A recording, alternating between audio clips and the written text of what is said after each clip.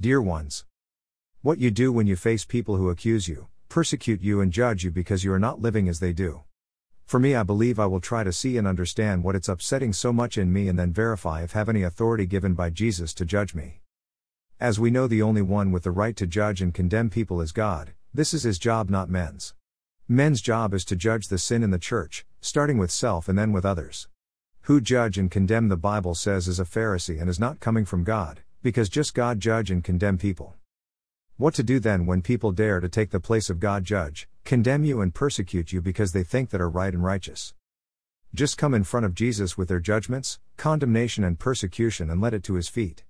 Trust Jesus that he sees your heart, he sees what they are doing, as the right judge, he will raise to make justice. But never be afraid of people and try to please them, because fear of men it's a snare, says the Bible. And remember that nothing can separate you from the love of Christ, not their persecution, not their judgments and not their condemnation. Also remember that Jesus went through this too. You are not the first, and from his hands you will receive the reward of being faithful just to him. Romans 8:35-39 says, "Who shall separate us from the love of Christ? Shall trouble or hardship or persecution or famine or nakedness or danger or sword? As it is written, for your sake we face death all day long. We are considered as sheep to be slaughtered. No, in all these things we are more than conquerors through him who loved us.